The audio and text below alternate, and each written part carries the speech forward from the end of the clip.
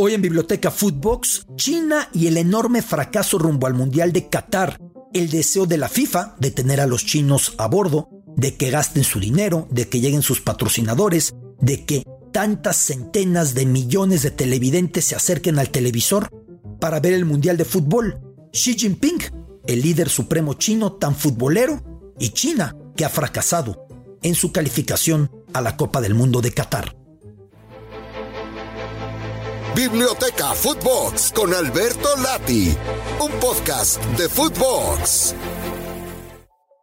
Biblioteca Footbox, qué gusto saludarles, soy su amigo Alberto Lati, una biblioteca que en esta ocasión habla de la mayor frustración rumbo a la Copa del Mundo de Qatar 2022, y me temo decirles que no es la selección italiana, por mucho que sí sea demasiado poderosa la idea de que una potencia como Italia por segundo mundial consecutivo se ausente, además con una larga racha invicta, parecía haber despertado tras el fracaso rumbo a Rusia con otras caras, campeones europeos, y luego los penales fallados contra Suiza, y en la recalificación o en la fase final de calificación de Europa, la derrota a manos de la muy débil Macedonia del Norte, jugando en territorio italiano.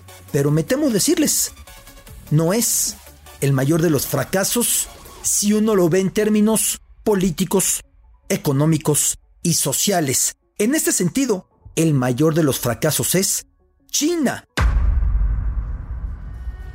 ¿Por qué China?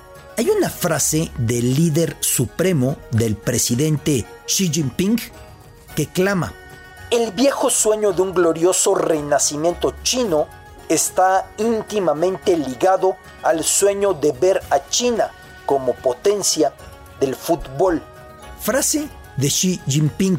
Lleva 10 años en lo máximo de la política china, y en este lapso no solo su selección no ha calificado a la Copa del Mundo de Qatar. Antes no lo hizo para Rusia, para Brasil, pero hay que entender que en el momento del proceso no era de esperarse que lo hiciera, sobre todo con Brasil. Con Rusia algunos decían, ahora sí ahí vienen los chinos, y ni cerca. Para Qatar tenía que ser el momento en el que el denominado Longji-Dui, equipo dragón, viviera su segunda participación mundialista, recordando rumbo a la Copa del Mundo de Corea-Japón en 2002, entendiendo que coreanos y que japoneses ya estaban clasificados por ser el mundial en sus respectivos países. En aquel momento, pues los chinos tuvieron una ruta un tanto más apacible para meterse al mundial, y lograron hacerlo bajo la guía de Bora Milutinovic. Sí, ya en el mundial después ni siquiera anotaron gol y se fueron con 3 derrotas, pero ahí estuvo el ansiado debut tras una fase eliminatoria que fue espectacular. En aquel momento, en los 8 partidos disputados, los chinos ganaron 6, empataron 1 y perdieron solamente 1 para meterse con 8 puntos de ventaja sobre el segundo clasificado, Emiratos Árabes Unidos. Vale la pena decir que el único partido que perdieron en esa eliminatoria fue cuando ya estaban clasificados al Mundial. Ya no era importante para ellos el cierre frente a Uzbekistán, y entonces pierden ese cotejo, pero China se metió con absoluta autoridad a la Copa del Mundo 2002. En el otro grupo estaban las otras 2 potencias asiáticas, Arabia Saudita e Irán. Siempre se dijo que con ese sector, pues los chinos fueron directamente beneficiados, entendiendo que si no estaban Corea y Japón y mandaron al otro lado a saudí árabes y a iraníes, tenían ruta más o menos abierta, y sobre todo el interés de la FIFA en que en un mundial en uso horario de lejano oriente, el país más poblado del mundo en aquel momento, China, el país con marcas que iban creciendo como lo hacían las chinas, un país que despertaba con fuerza el contexto deportivo. Recién China había recibido los Juegos Olímpicos de Beijing para 2008. En ese instante la FIFA necesitaba a China en el mundial, pero los chinos lo hicieron de maravilla, y el equipo dragón bajo la guía de Bora Milutinovic se metió. Pasó el tiempo, llegó Xi Jinping a la presidencia. Xi Jinping es sumamente futbolero. Me atrevo a decir que el mandatario de una potencia más futbolero hoy es con abismal diferencia Xi Jinping. Y vea usted que Macron de Francia es futbolero, por colocar algún ejemplo, pero lo de Xi Jinping va mucho más allá. En los últimos años se han colocado 20,000 puntos de detección de talento futbolístico a lo largo de la inmensa geografía china. Se busca replicar el esquema que llevó a los chinos a ser potencia de los clavados. Mes a mes, cada mes se va consolidando el proyecto de llegar a 50,000 escuelas de fútbol, 50,000 escuelitas para 2025. Se pensaba cuando se planteó el proyecto de 50,000 escuelas rumbo a 2025, esto se planteó por ahí de 2014, que sería imposible. 11 años para colocar 50,000 escuelas, pues la meta incluso va sobrada a 3 años de 2025. Sin embargo, eso no termina por reflejarse en el fútbol.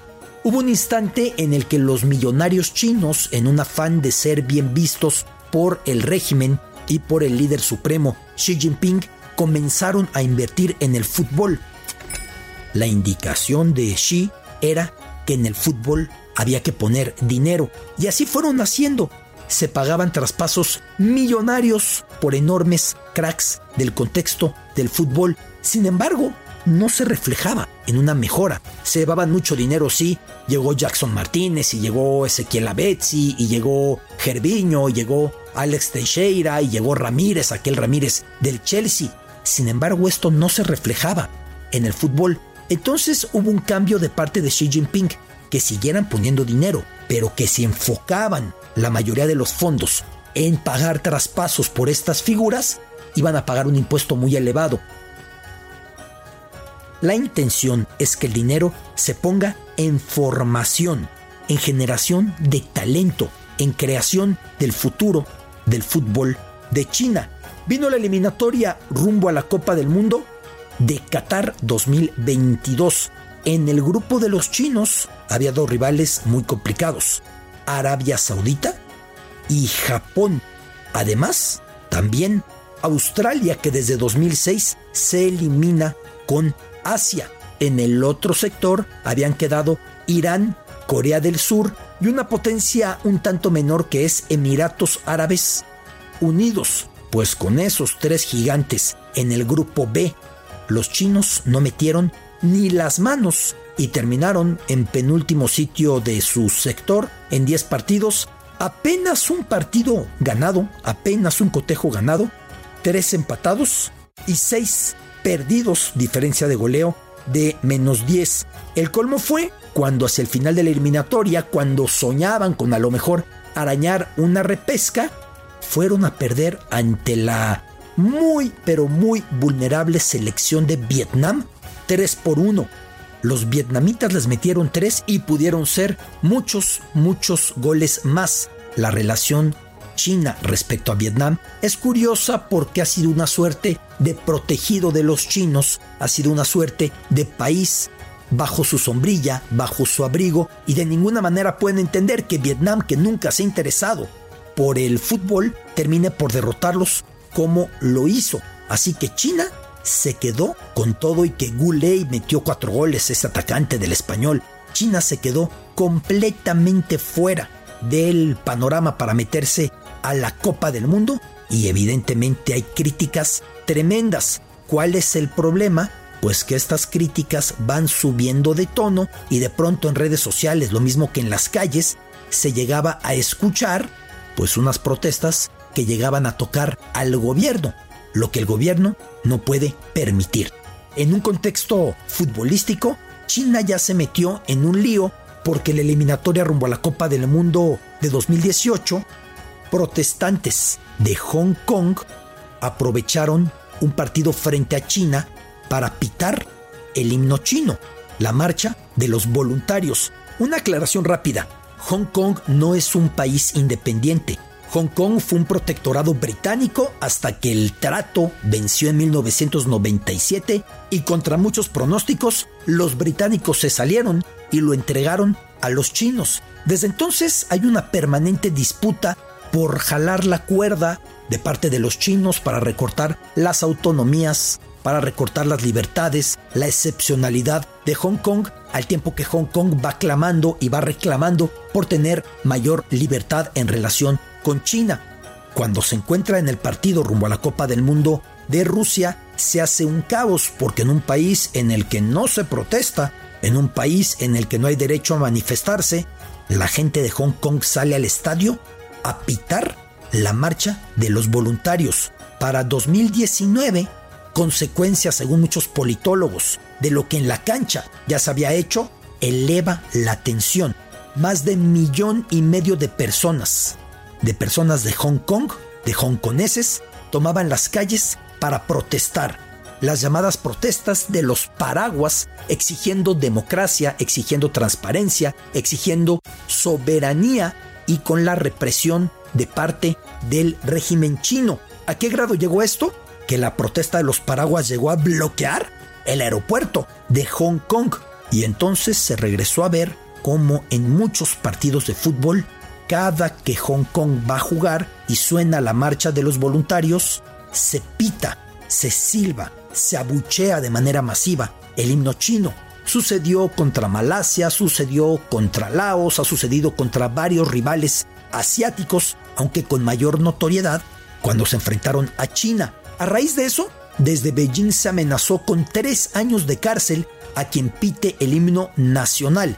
En un régimen totalitario, salirse de la raya implica ese tamaño de consecuencias. Nadie hubiera pensado que alguien se atreviera a hacer, que alguien osara hacer lo que en Hong Kong se ha hecho. Así que un lío se abrió con el fútbol como trasfondo, con los hongkoneses, y ya después la consecuente manifestación de los paraguas, que duró demasiado, y la tensión que no ha terminado.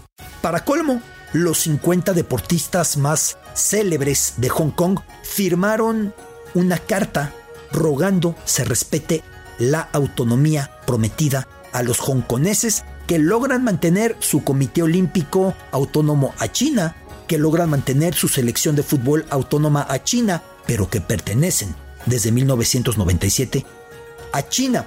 Como si hiciera falta más tensión, un regreso a los años 70, cuando 2 carreras iban surgiendo en paralelo a la batalla política, económica e ideológica en tiempos de la Guerra Fría: la carrera espacial y la carrera deportiva. Antes, el rival de Estados Unidos, tanto en medallas como en cohetes y exploración del espacio, no era China, sino la Unión Soviética. Desde los últimos tiempos, ya es China el que viene en esa dimensión, y el fútbol es una de las metas para probar que China ya está en ese máximo punto deportivo. Ya fueron los reyes del medallero olímpico en los Juegos de Beijing 2008, luego han venido un tanto a menos, pero en términos de fútbol, Xi Jinping tenía puesta su prioridad. Regresando a lo del espacio, un recuerdo de la inauguración de Beijing 2008, en el segmento llamado Sueño, en aquella apertura que fue espectacular y para mí insuperable, todo trató en ese segmento sobre la exploración del espacio. Antes, el primer astronauta de China, Yang Liwei, inició el recorrido de la antorcha por recorrido chino tras haberse encendido en Olimpia. Así que para China esto es mucho más que fútbol. Esto es, así como con los cohetes y la exploración espacial, demostrar el tamaño en el que están. Y si para colmo lo tiene como prioridad el líder supremo Xi Jinping, tan futbolero, y ha colocado decenas de miles de puntos de detección y decenas de miles de escuelas, pues no puede creer China que se les haya ido de esa manera tan vergonzosa, perdiendo hasta con Vietnam la calificación al Mundial de Qatar. Su meta ahora es albergar un mundial, esperando que para 2030 la FIFA permita que un país asiático sea sede, porque 2022 es en Asia, es Qatar, 2026 va con CONCACAF. Si se permite que la rotación regrese después de un mundial intermedio, China va a ser el mejor posicionado para tener el mundial, porque Gianni Infantino y la FIFA y los jerarcas del balón ven el dinero en China y dicen, vamos para allá.